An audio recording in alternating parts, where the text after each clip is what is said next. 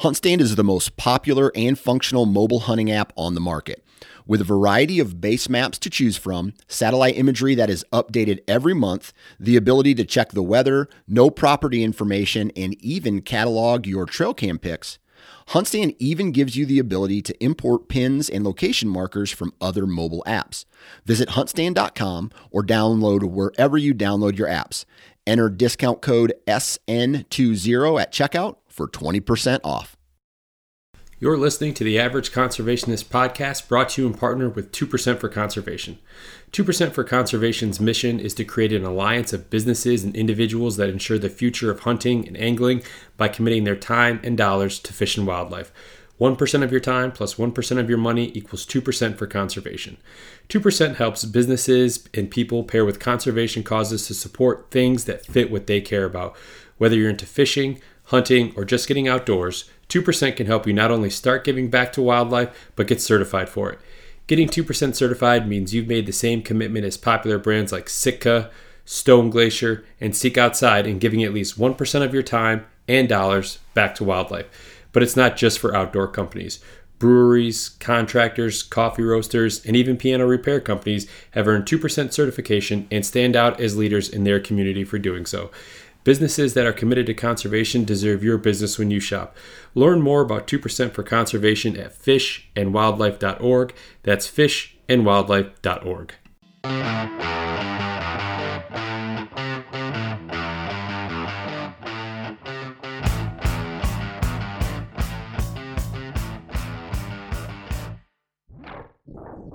Ladies and gentlemen, good morning. Welcome back to another episode of the Average Conservationist Podcast, and I'm your host, Marcus Ewing.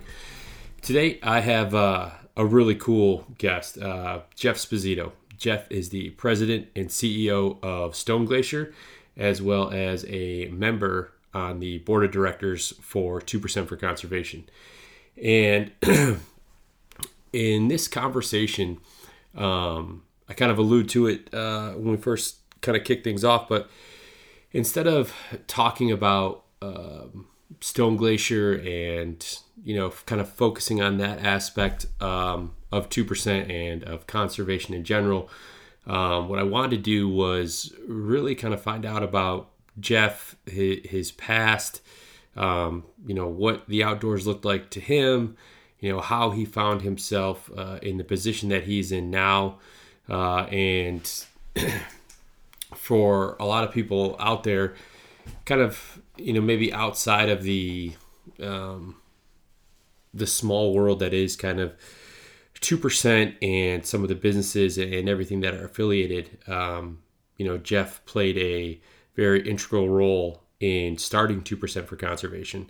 Jeff grew up as a cattle rancher in California, and it was a family business, and that was kind of the plan. That's what he went to college for. That's what he was going to do with his life. And then, I think like a lot of us, sometimes life has a different plan. And he was offered a position with, at the time, a small startup company named Sitka. And he got in, when they were still very small. And had this vision and this idea to go about, hunting apparel in a kind of a completely different way. And he talks about, his journey there, transitioning to 2%, transitioning to Glacier, what that looked like, how with his time at Sitka and, the idea behind 2% for Conservation, really what it took to get 2% off the ground, what the vision was, really how that has evolved over the course of the last, 5.5, almost 6 years here. It's really an incredible story.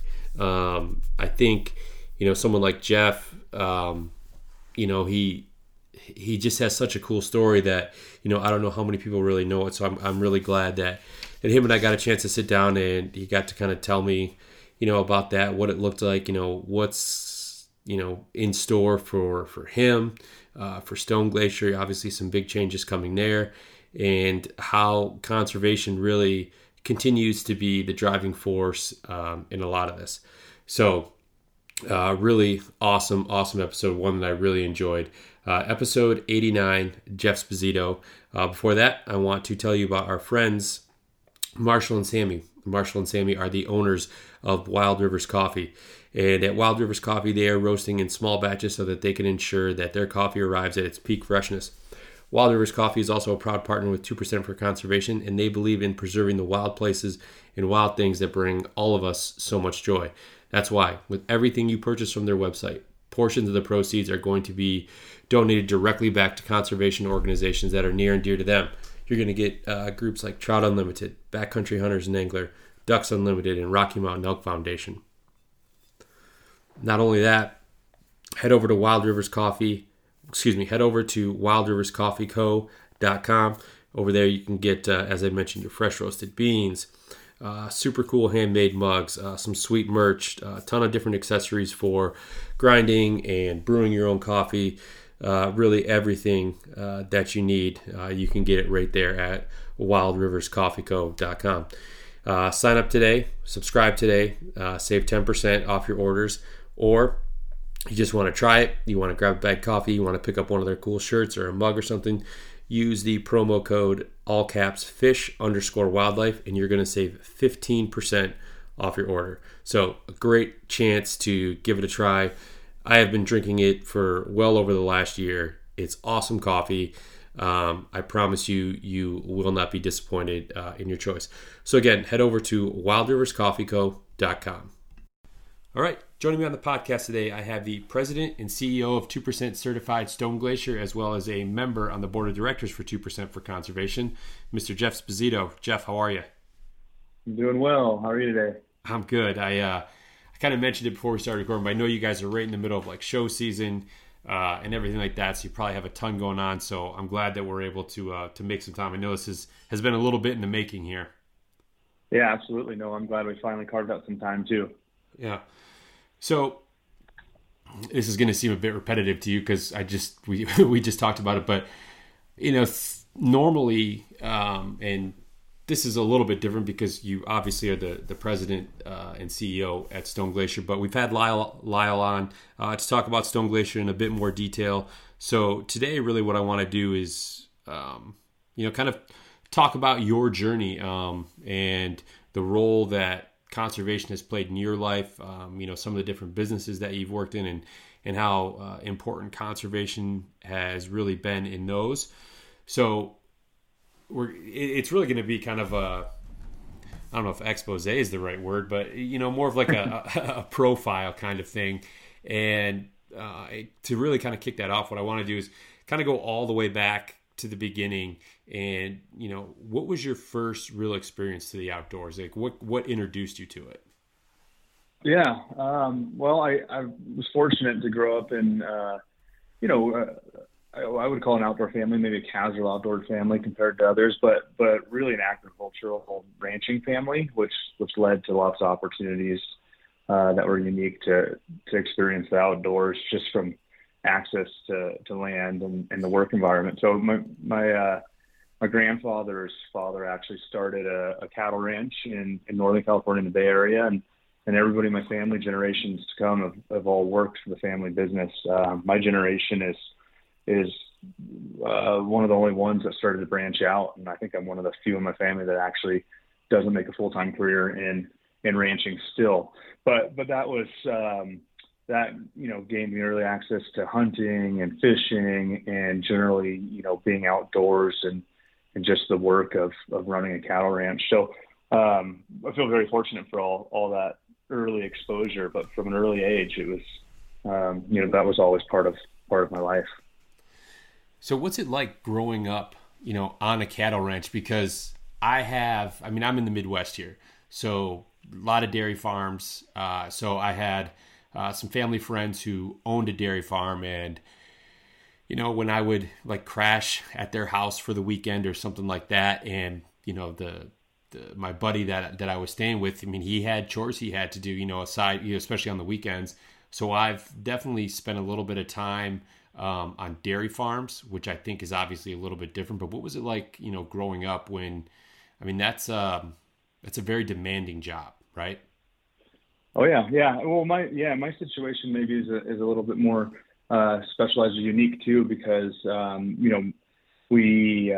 family's ranch was at a unique time and a unique period in California. So in Northern California, in the Bay Area, obviously a very populated place. When my family originally settled there and began ranching, it probably looked very different than when I was growing up. But I guess my point being is that later, or, early in my life, and yes, I spent a lot of time on the ranch, but at a certain point in time, my mom and I moved to town, as did, my grandfather's house was originally where my mom raised, was originally built in the middle of the ranch, and it developed around it. So by the time I was alive, there was a full subdivision around the house. So our dynamics in our family's business were changing and evolving, and we were leasing ground in different places, but that didn't necessarily change the workload, to allude to your question, and just the family dynamics. But it is a unique situation in that I grew up in a populated area as one of, me and my two cousins, the only agricultural family type kids at the entire high school, if you will, which is kind of funny because it was in an urban area. It's one of these situations where, you drive. I think you see it in lots of big cities. There's still agriculture around that's kind of hidden, which is always interesting to me. But you drive down the end of a cul-de-sac in a subdivision to get to a gate to go ship cattle, right? So kind of a funny dynamic like that, which I think is pretty intriguing to me, and it's becoming more and more prominent. But it definitely wasn't a situation like a lot of my other friends and people I went to college with in agriculture, where you live in a small little town and it's a rural area, and you got to drive 50 miles to go to school or grocery store. So it's a little bit different from that standpoint. You literally just described my upbringing right there. Those are your last four sentences. That's how I grew up, in a very rural community. Kind of your when you think about farming or agriculture, yep. It was very I guess what you would think of when thinking of farming. Yeah, and we had two of my family, as I kind of alluded to, as development started encroaching. My grandpa kind of pivoted and started running cattle in different parts of the state. So I have three of my cousins that were all similar age to me. My uncle took his family and they moved up to Northern California by Mount Shasta area, a little south of the Oregon border, and started running that operation of the ranch. And that was very much what we're talking about, the traditional agriculture in the middle of nowhere, small town. So it's interesting to see, as we both grew up, my cousins and I, and in similar, similar parental career path environments or whatever, if you will, our situations were very different. Yeah. So when did you know, I guess, that was, you didn't want that to be kind of your path, out of high school, out of college, and as you got older? Well, actually, I did. I did. That was I did want that to be my path. It was kind of all I knew. I went to college and was an agriculture business major. Through college, I worked on the family ranch. I graduated with a degree in ag business. I went and did some work in Texas for a feedlot and rode pins at a large-scale commercial cattle feeding operation, and really it just circumstantially life kind of happened. I got married. We had our first kid really young, and needed to get a job, and the career path opportunities that presented itself to me had a higher ceiling and a more immediate impact financially, which was important to us at the time, in outside of agriculture. So we just made a choice that I felt was best for my family at the time, and that led me down a path that wasn't in the agriculture industry. Now, it wasn't a hard choice because I was very fortunate and lucky, and fell into one of those first opportunities, being working at Sitka Gear right when it was started. So being a hunter, that was also very intriguing to me. So it wasn't a letdown by any means, but circumstantially not necessarily what I had planned. Yeah, it's kind of funny how circumstances arise. We make decisions, for the betterment of our family, and kind of the, financially, the big, you start looking a little bit more big picture, especially after that first kid comes, right? When you have more than just maybe yourself to take care of, and to as a hunter, as an outdoorsman, to find yourself in that position. I mean, that's something that, I mean, I don't know of an outdoorsman that wouldn't want to fall into a situation like that, working for, what's now, one of the larger known names in the hunting industry. Yeah, no, absolutely. No, it was very fortunate looking back on it. I think that, whether you believe in luck or not, sometimes in life, my dad always used to say it's better to be lucky than good, but that was a good circumstance. And, I remember, I think one of the feedlot operations that I had worked for offered me a full-time job around the same time graduating college at that early stage of life, on the same time that the Sitka opportunity came my way, and the starting pay was $12 an hour. So it was kind of eye-opening to say, I just graduated college, and this is this is the opportunity, which is kind of agriculture. It is what it is. I mean, you don't do it because you're gonna get rich. You do it for the lifestyle. But those were interesting life choices and decisions to be made. Yeah, and I'd imagine too, anyone who gets into finds themselves on the path to make the outdoors a career, like that's also kind of a lifestyle too, right? Like, I mean, the perks that come Absolutely. with working for, someone in the outdoor industry, whether it's, just, getting to go on some cool hunts, meeting some really cool, like-minded people. I mean, there's certainly some benefits to that as well. Yeah, absolutely. And this isn't necessarily the industry that you go into to get rich either. Right. You could do a very comparable job to what all of us in the outdoor industry do, and maybe a different industry. I don't know what, whatever, pick one, oil, gas, or something that could be much more lucrative, but it's a lifestyle, not much different than agriculture. And it's because, most individuals that you work with are passionate, and that's what makes it fun to work in. You have common ground with a lot of your competitors and coworkers, and it's really a big family, and it's a small industry. Yeah. So you wind up at Sitka, and I mean, you said yourself that you were there in the very early stages of Sitka, kind of before it was Sitka, right? Before it was what everyone knows it as today. So what was that like? Did you know that you were onto something good there, that the company itself was, kind of on the brink of, what we see today? Yeah, that's a good question. Things evolve and change so quickly. It's interesting to kind of look back in retrospect and think about things that way. Honestly, at the time, living it, I felt like we were already the cat's meow. We were already doing great things, and we were leading in the industry. But no, absolutely, we were a small company, a startup, and there was a lot of risk and unknowns. And at the time, we were doing something relatively unique that hadn't necessarily been done in the hunting space, and in the outdoor space, much more common. But at the time, I felt like we were just hitting the ground running and just doing the best we could to grow a fast growing business. But you're right. Looking back at it now, it was the good old early days, and we had a lot to prove, and a lot to achieve, and a lot of opportunities to fail as well.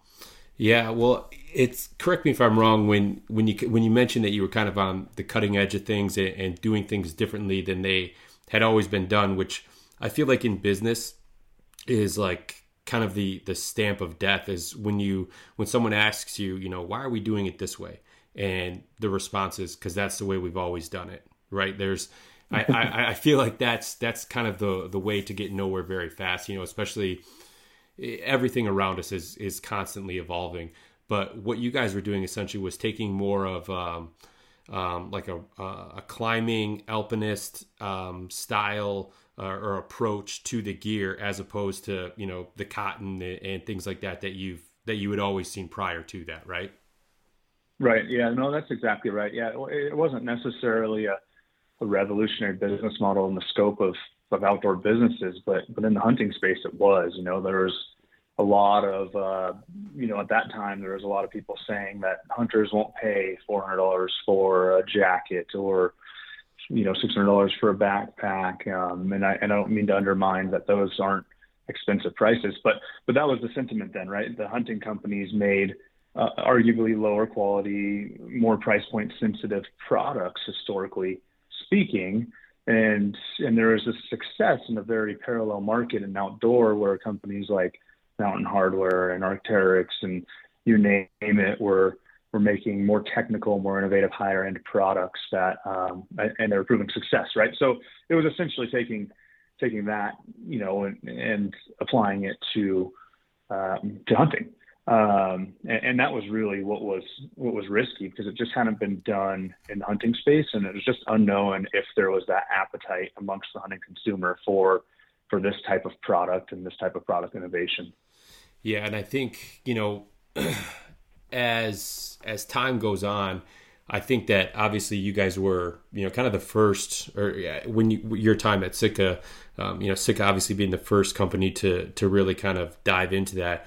And now it's almost like anything, it's kind of a copycat world where everyone's trying to do, something very similar, putting their own twist on it, their own spin on it. And it's, when I look at buying hunting gear or anything like that, it's almost like I don't even consider the old stuff, right? Because they're the value add for, something that's much more technical, whether it's, having a wind blocker or using merino, which, isn't a new product, merino, but the application is new, I guess, to some degree. But it's really amazing to see really how the whole industry has shifted towards wanting that more high-end apparel, that more technically advanced gear than, maybe 20 years ago. Yeah, absolutely. No, I agree. And there's definitely, there's always a space for different levels, right? And even in the outdoor space, not everybody can justify or is interested in buying an Arc'teryx jacket when they can buy something that's sold at Costco that might serve them the same purpose. So it's definitely dependent on consumer demographics and who you are and what you're trying to do. But generally speaking, consumer behavior, people want the best, and especially if it's something that they're passionate about, like hunters are about hunting. If it's going to help them improve their experience and be more comfortable or be more successful, however they define that, people are willing to spend money for it. And I think you see that across any industry.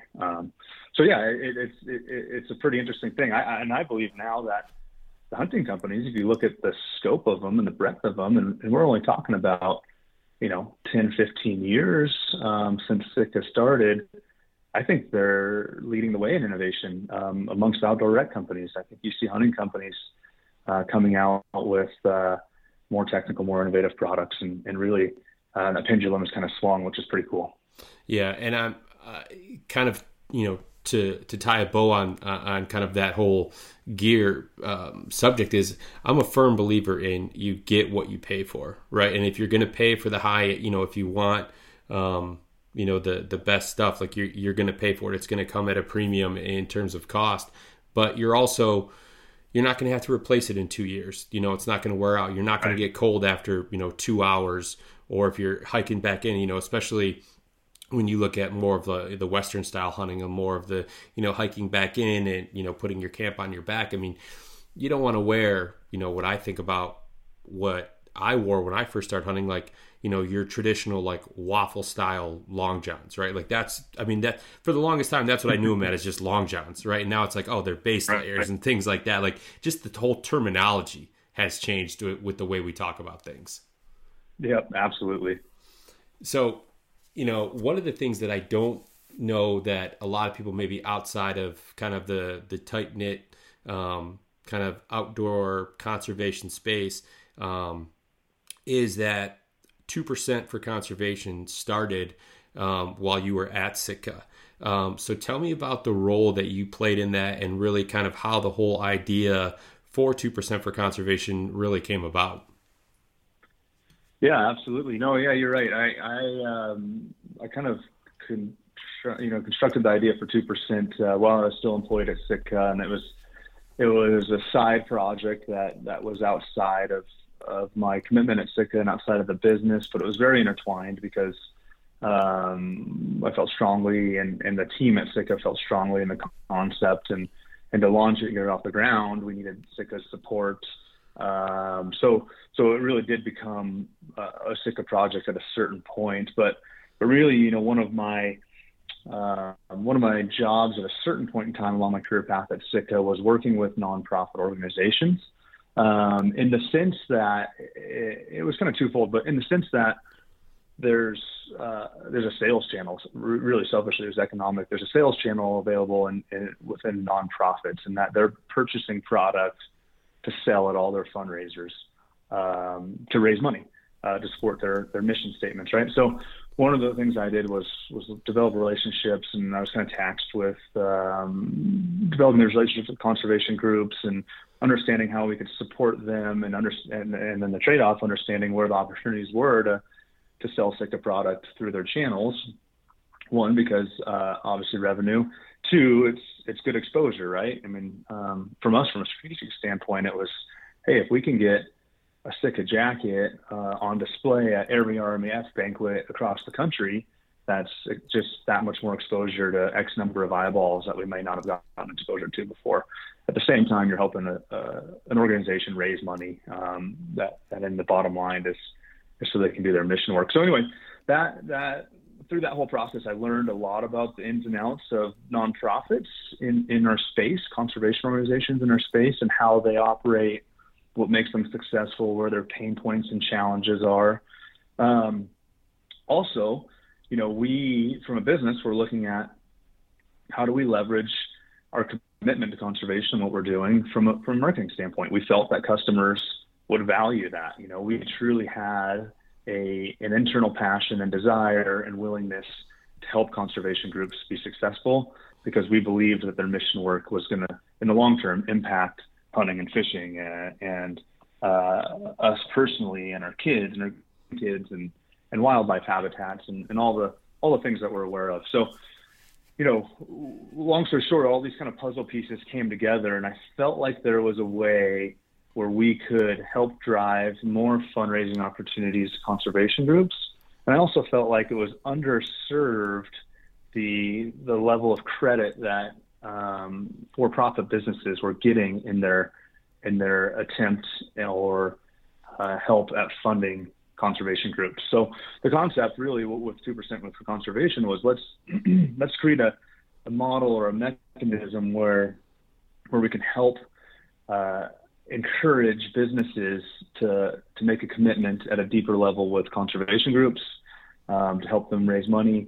And at the same time, let's help build a model that will leverage and create this awareness or this marketing platform for businesses who really are committed to conservation to really reap the rewards of that without its value. So those were kind of the two fundamental points that we tried to kick around and really were important to me to try to solve. And eventually 2% as the mechanism is what we landed on. And I think it's not much different than what you see across every industry, in that businesses become certified for doing certain things, right? We see it a lot right now. It's really trendy with like environmental, right, carbon footprint type stuff, right? Whether it's like a LEED certification or a green business certification or anything of that sort, where you have a third party that's going to say this business is going above and beyond to support X cause. And that's fundamentally what we set out to attempt to create. Now, how long did it take from really the kind of when you first started getting the ball rolling, when you first had the idea behind 2%, before you really knew what it was ultimately going to be? I mean, how long was that process before you guys officially launched as, a nonprofit as 2% for Conservation? Oh man, I'd have to go back to look to give you a solid number, but it was probably 2 years in the background, at least a year and a half that in the background that I was kind of working on this on nights and weekends and putting together a strategy and business plan and reaching out to people for advice and having conversations with nonprofit groups about, what do you think about this? How would this help you? And kind of building it out. And, funny, I'm not sure it's much well known, but we didn't really, maybe you can use the term soft launch, but we originally kind of came to market as 1% for Conservation. And in hindsight, it's one of these things that you look back and you're like, well, that was for the better. But long story short, and I don't mean to get too much in the weeds, but 1% for Conservation, there's another organization that's very successful that exists that's called 1% for the Planet. Yep. Long story short, our first model didn't look, and what we were trying to achieve looks very, very different than 1% for the Planet than 2% for Conservation does today. But as we kind of put all the puzzle pieces together, and then we did some research and studied 1% for the Planet, how they worked, that made a lot of sense to us, and it checked all the boxes. So that was the path we went down. We actually ended up, and they were great to work with. I don't mean this in any negative connotation, but 1% for the Planet has a trademark registration on their name, and they they weren't comfortable with us using the name 1% for Conservation. And being that it was so similar, there is a claim to be made for trademark infringement. Right. That was kind of a hiccup for us in the whole process, right? And that was slightly frustrating because here we are just trying to do something good. This isn't a for-profit business. I wasn't trying to steal anybody's customers or confuse anything. But that made us go back to the drawing board and look at, okay, what do we brand this thing as? How do we name it?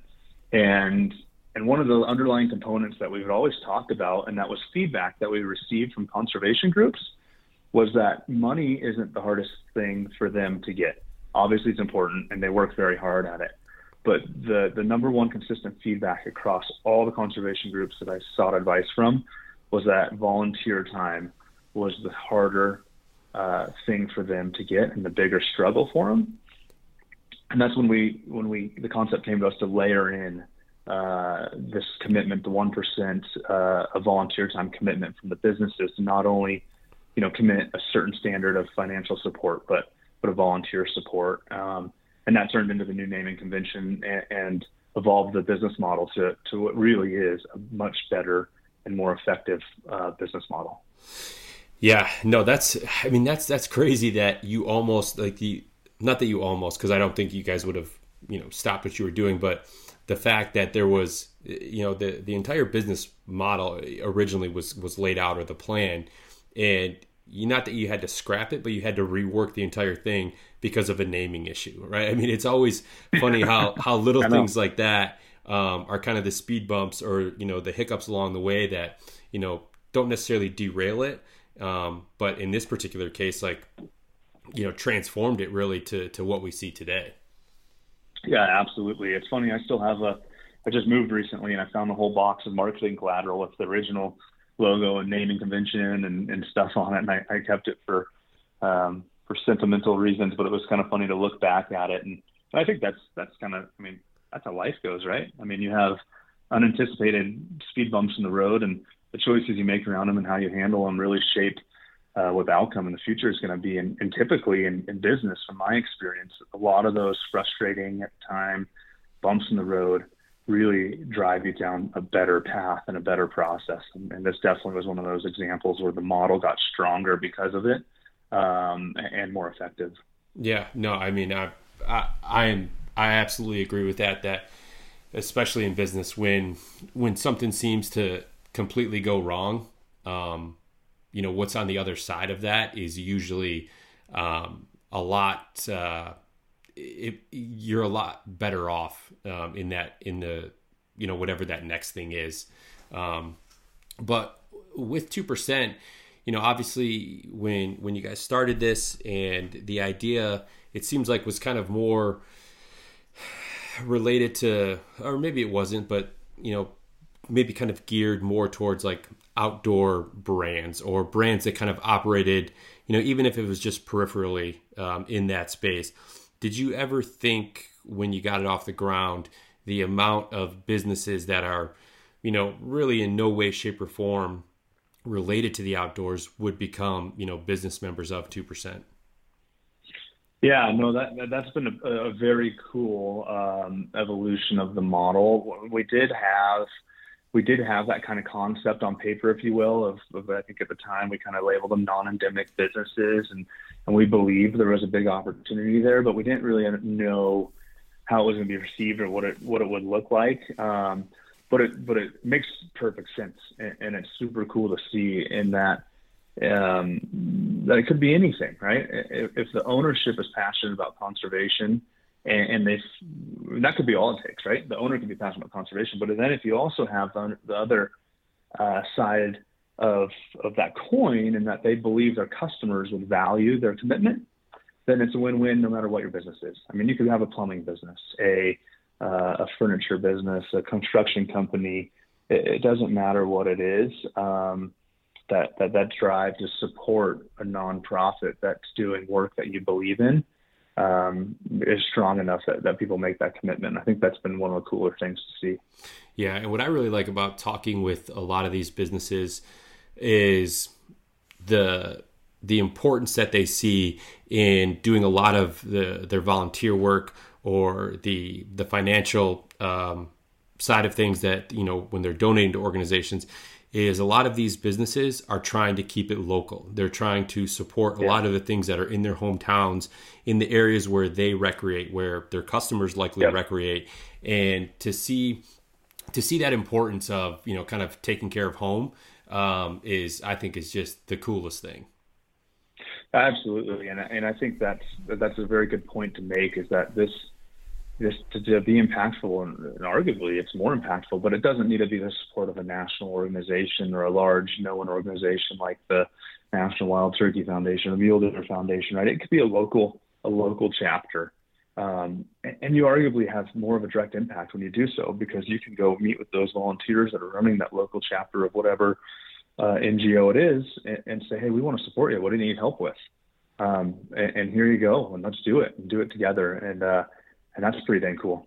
Yeah, and I think also when you spend your time volunteering locally, you know, I think with when we talk about like hunting buddies or fishing buddies, right? It's usually people you've grown up with, or you have some type of kind of long-term relationship with. Because, you know, I think of like a Western style hunting. Like if you're gonna, you know, spend 4 days, 5 days a week in the backcountry with someone, like you want to know that they are not going to, you know, after 2 days be like, this is too hard, or, you know, that they're not going to pack it in, essentially.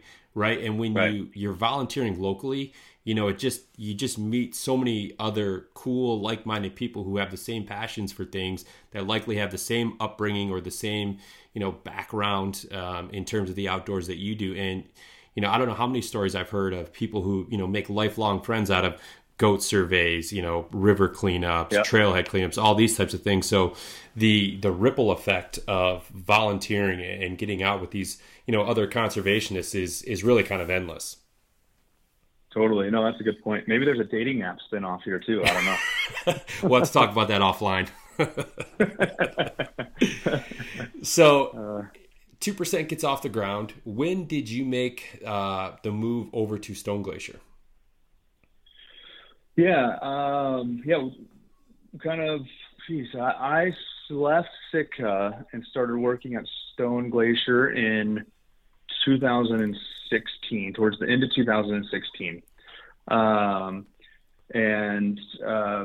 that time, I'm trying to think timeline in my mind where 2% was kind of in its evolutionary process. There was a time period there where, and it was right around then, because I obviously was getting very busy with putting together a business strategy for Stone Glacier and all the things that go on that, and transition from one professional position to another. But we originally kicked 2% off the ground, and just like as we started, it was running it as the nights and weekends, kind of a hobby business, right? So, you know, work all day at Sitka and come home and is all conservation. Emails, which is all conservation. Yeah, absolutely. Yeah. But it got to a point kind of around that transition where I had so much on my plate that honestly things were falling through the cracks, right? And I wasn't dedicating as much time to 2% as I wished I could have, and as it justified and needed. And that was kind of around the time where I reached out to Jared and said, hey, here's an opportunity. Like we've kind of created this thing that I think has a lot of bandwidth and could be really cool and impactful in our industry. And I need somebody just to take the bull by the horns and see what, you know, run with it. So that was all. I think that all kind of was in that 2015 to 2016 timeframe. Yeah, I mean, as it relates to Jared, I don't know that that you guys could have made a better choice on someone to lead the charge for 2%, because I mean, I remember before, or, I have a small business that's 2% certified as well.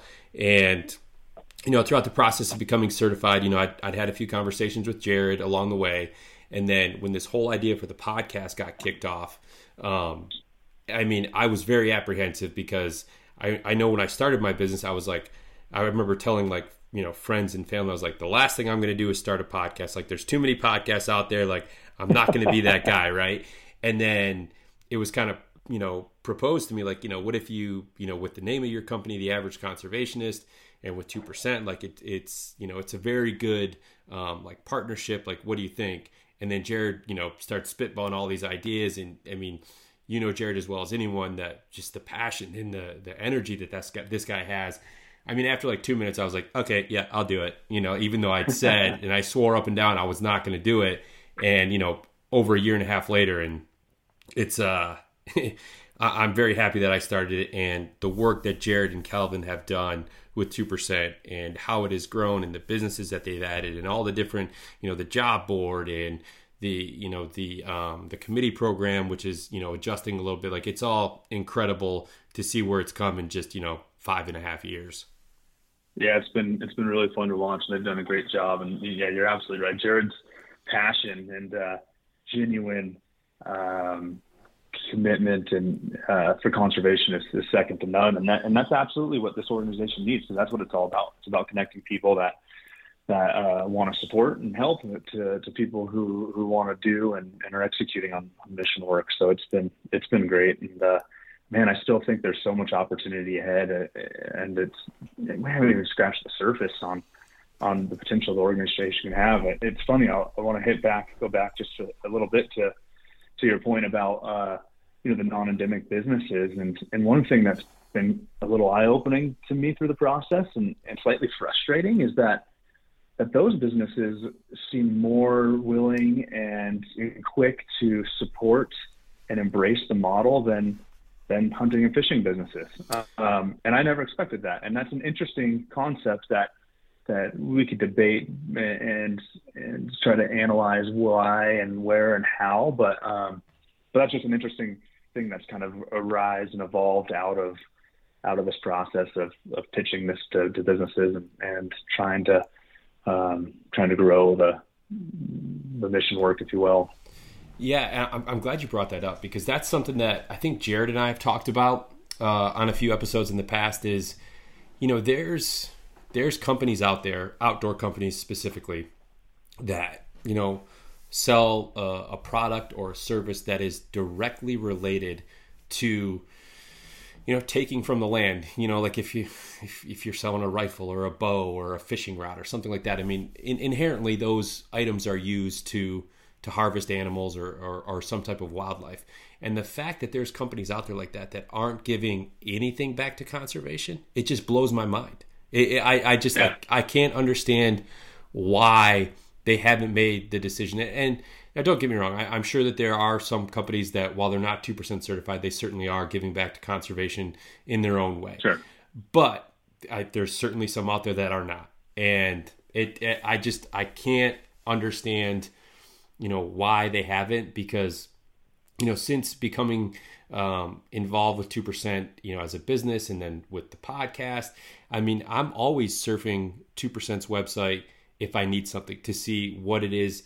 Is there a brand or a company out there that offers, what it is that I'm looking for that's 2% certified? Because, I know that, at the end of the day, they have the same, interests and beliefs on conservation and giving back that I do. Yeah, absolutely. And that's exactly the hope. The hope is that we can create that mentality amongst a broad, massive customer base, right? And then that's when the model becomes more powerful. And I think it'll become more easy for these types of businesses that aren't committed yet to it to understand. But yeah, it's always kind of blowing my mind too. I mean, it seems black and white to me that, and it's a long-term perspective, but you operate a company that manufactures any type of hunting or fishing equipment. And I don't want to undermine by any means the gun and ammunition companies, because the excise taxes are incredibly important and a huge dollar value that Right. even Absolutely. the 2% model will never come. So they're by far beyond their means doing their weight and pulling and doing their part and pulling their weight. But the point I was going to make is it's so black and white that you sell any hunting and fishing product, you need hunters and fishermen, and you need animals and wildlife to have long-term sustainability of your business model. Right. It's just that way.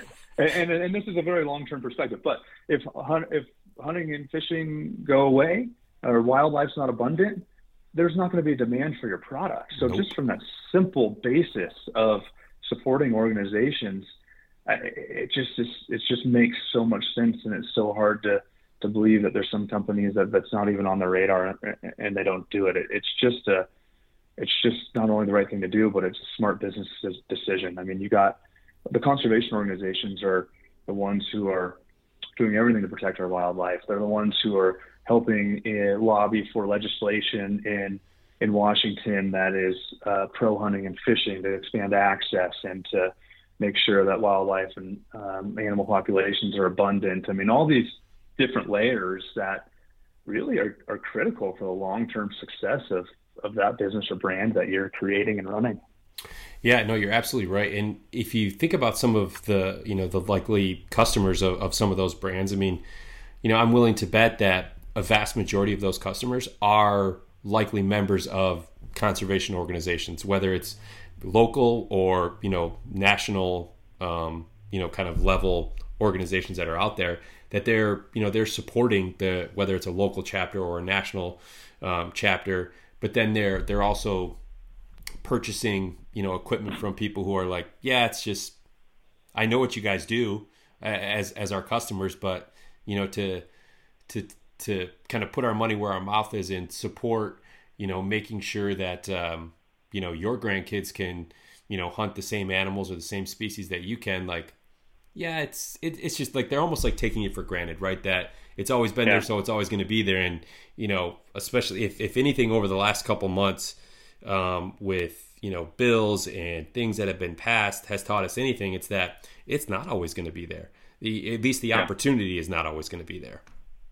Right. No, you're absolutely right. Yeah, no, it's something that you can't, you got to step a little bit out of living in the moment and have some foresight on the bigger picture. And luckily we have all these organizations that with or without 2% conservation, they're figuring out a way to go do that for us. But, yeah, I mean, this is a model to support them and a model to recognize those companies that are doing that support. So, hopefully we keep the train running. Jared keeps doing what he's doing, and the more businesses we get involved, the more readily we can kind of drive that consumer rhetoric of that you just mentioned of I'd rather purchase from this company than this company because I know that they're doing at least this level of commitment for things that I'm passionate about.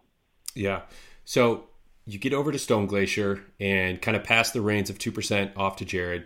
I would imagine that, because correct me if I'm wrong, but when you stepped into Stone Glacier, it was much like the situation at Sitka where new company getting off the ground, just getting running. So, what was, or I guess I'm assuming that one of the first kind of items of business at Stone Glacier was becoming 2% certified as well.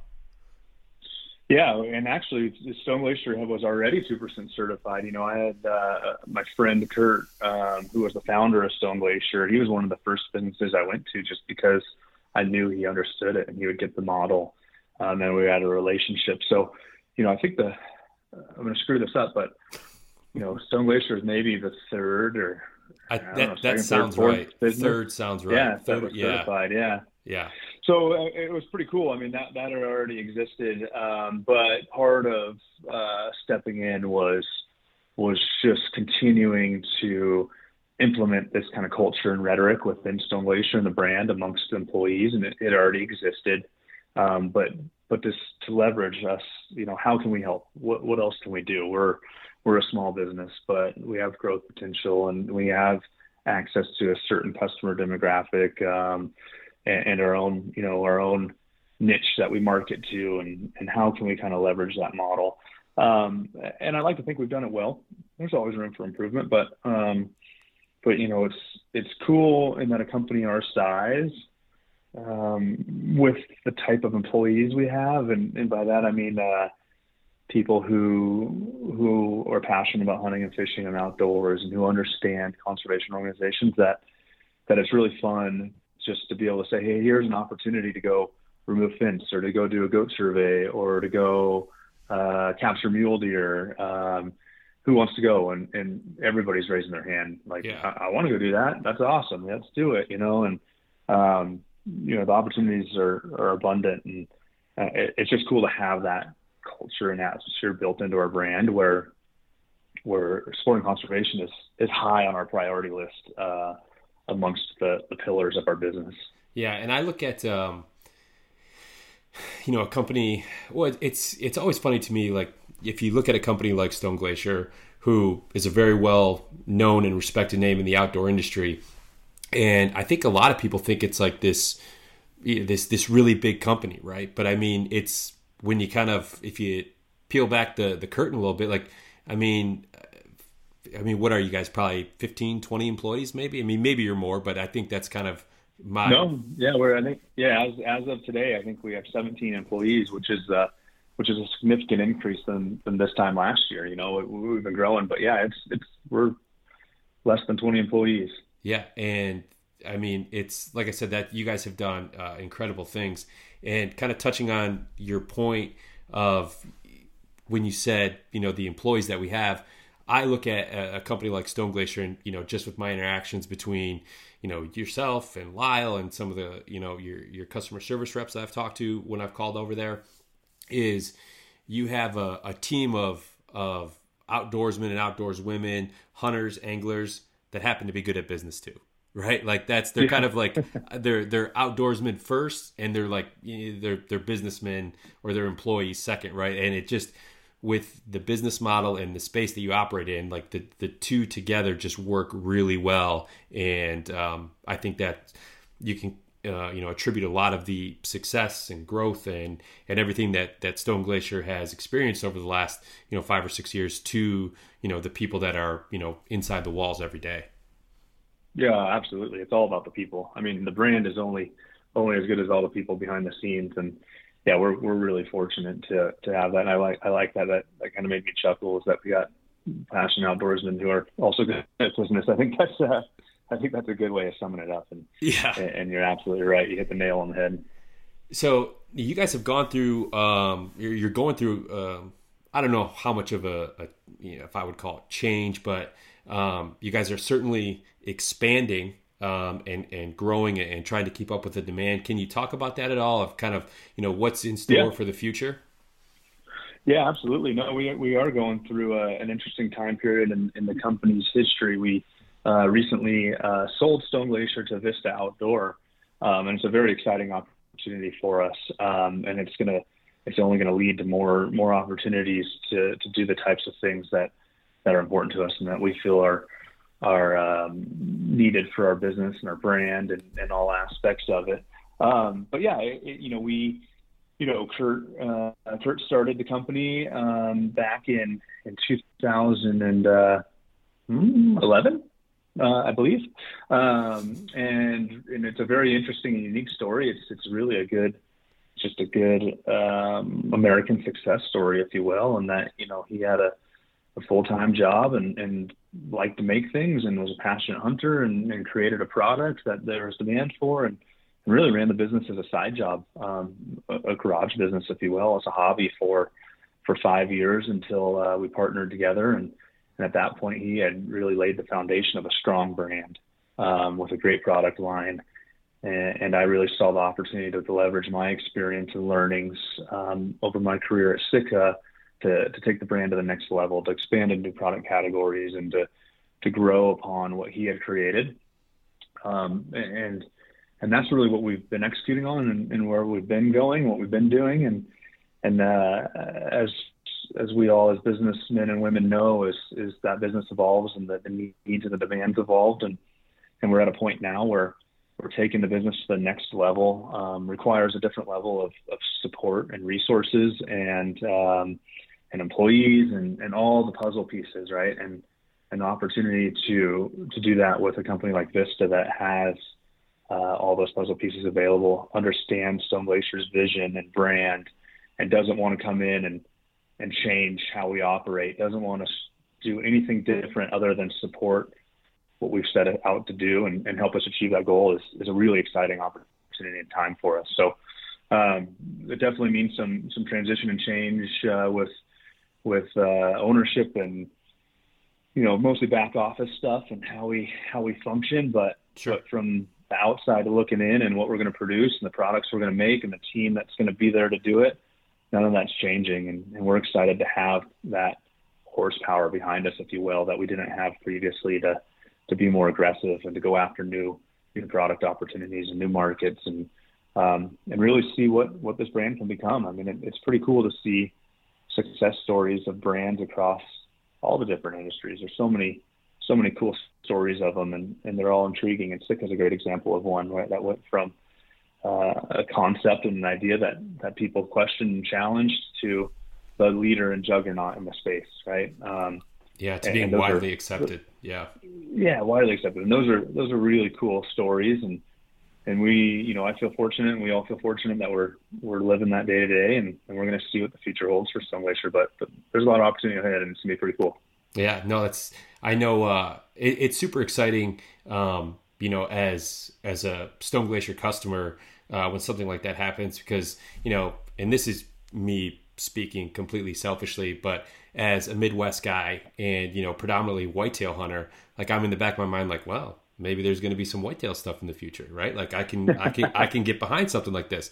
But even if not, I've still found plenty of use for, the Stone Glacier gear that I have in my own application. And I think that that's one of the cool things about, a brand that started off, kind of tailored or is tailored more to a Western style hunter, is if people like the brand, if people like the products, they're going to figure out a way to fit it into their kit, figure out how they can still utilize it because they want to support that brand. And I think that's what Stone Glacier has done a really good job of as well, is getting people who aren't Western hunters to still want to use their gear and to still, rep the Ram, right?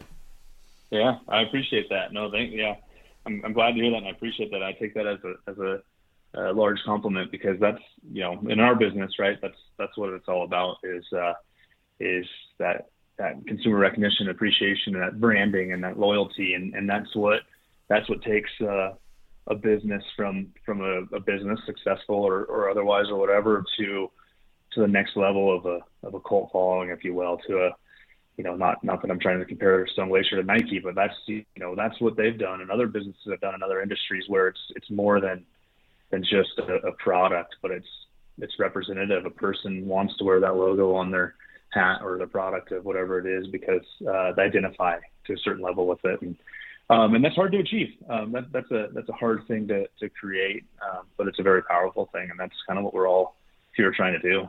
Yeah, and I think when Facebook groups get created to like buy, sell, and trade, like just specifically Stone Glacier stuff, like I feel like you've made it, right? Like you've got Yeah. you've got a Facebook group dedicated to just your products. Like, hey, that's it. That's the pinnacle. I'll take that as a good benchmark of success down the path. I don't disagree with that. Oh yeah, no, I'm super excited to see, as I just mentioned, what is kind of coming down the pike for Stone Glacier, because just over the last 2 years with some more technical wear that you guys have really expanded on, and then getting into the base layers and more like warm weather stuff that you guys just rolled out at the beginning of the year. Like, this is all stuff that I think is very critical. It helps kind of round out the offering or your the offerings that you guys have, and really plays well with the foundation pieces of your packs. Yeah, absolutely. No, the category expansion stuff's been a lot of fun for us, and we're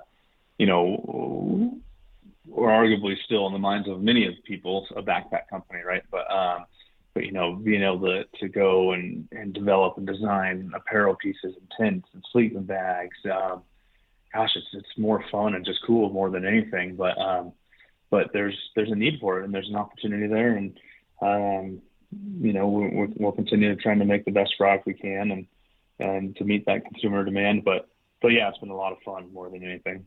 Yeah, no, that's great. And being, continue to be kind of the leaders in, the backpack world, in, new apparel, and then leading the charge, in the outdoor space as far as conservation is concerned as well, I think is what really separates Stone Glacier from a lot of other companies out there. And, I'm super, thankful for, the support that Stone Glacier has given the podcast over the last year and a half. I know when we reached out to Stone Glacier about doing some partnership stuff early on, Lyle, he didn't even check up. He was like, yep, absolutely. Let's support the podcast. It's supporting, it's talking about conservation. It's talking about 2%. We're all in. And, I think things like that just, again, just speak to the entire, culture that you guys have built there at Stone Glacier.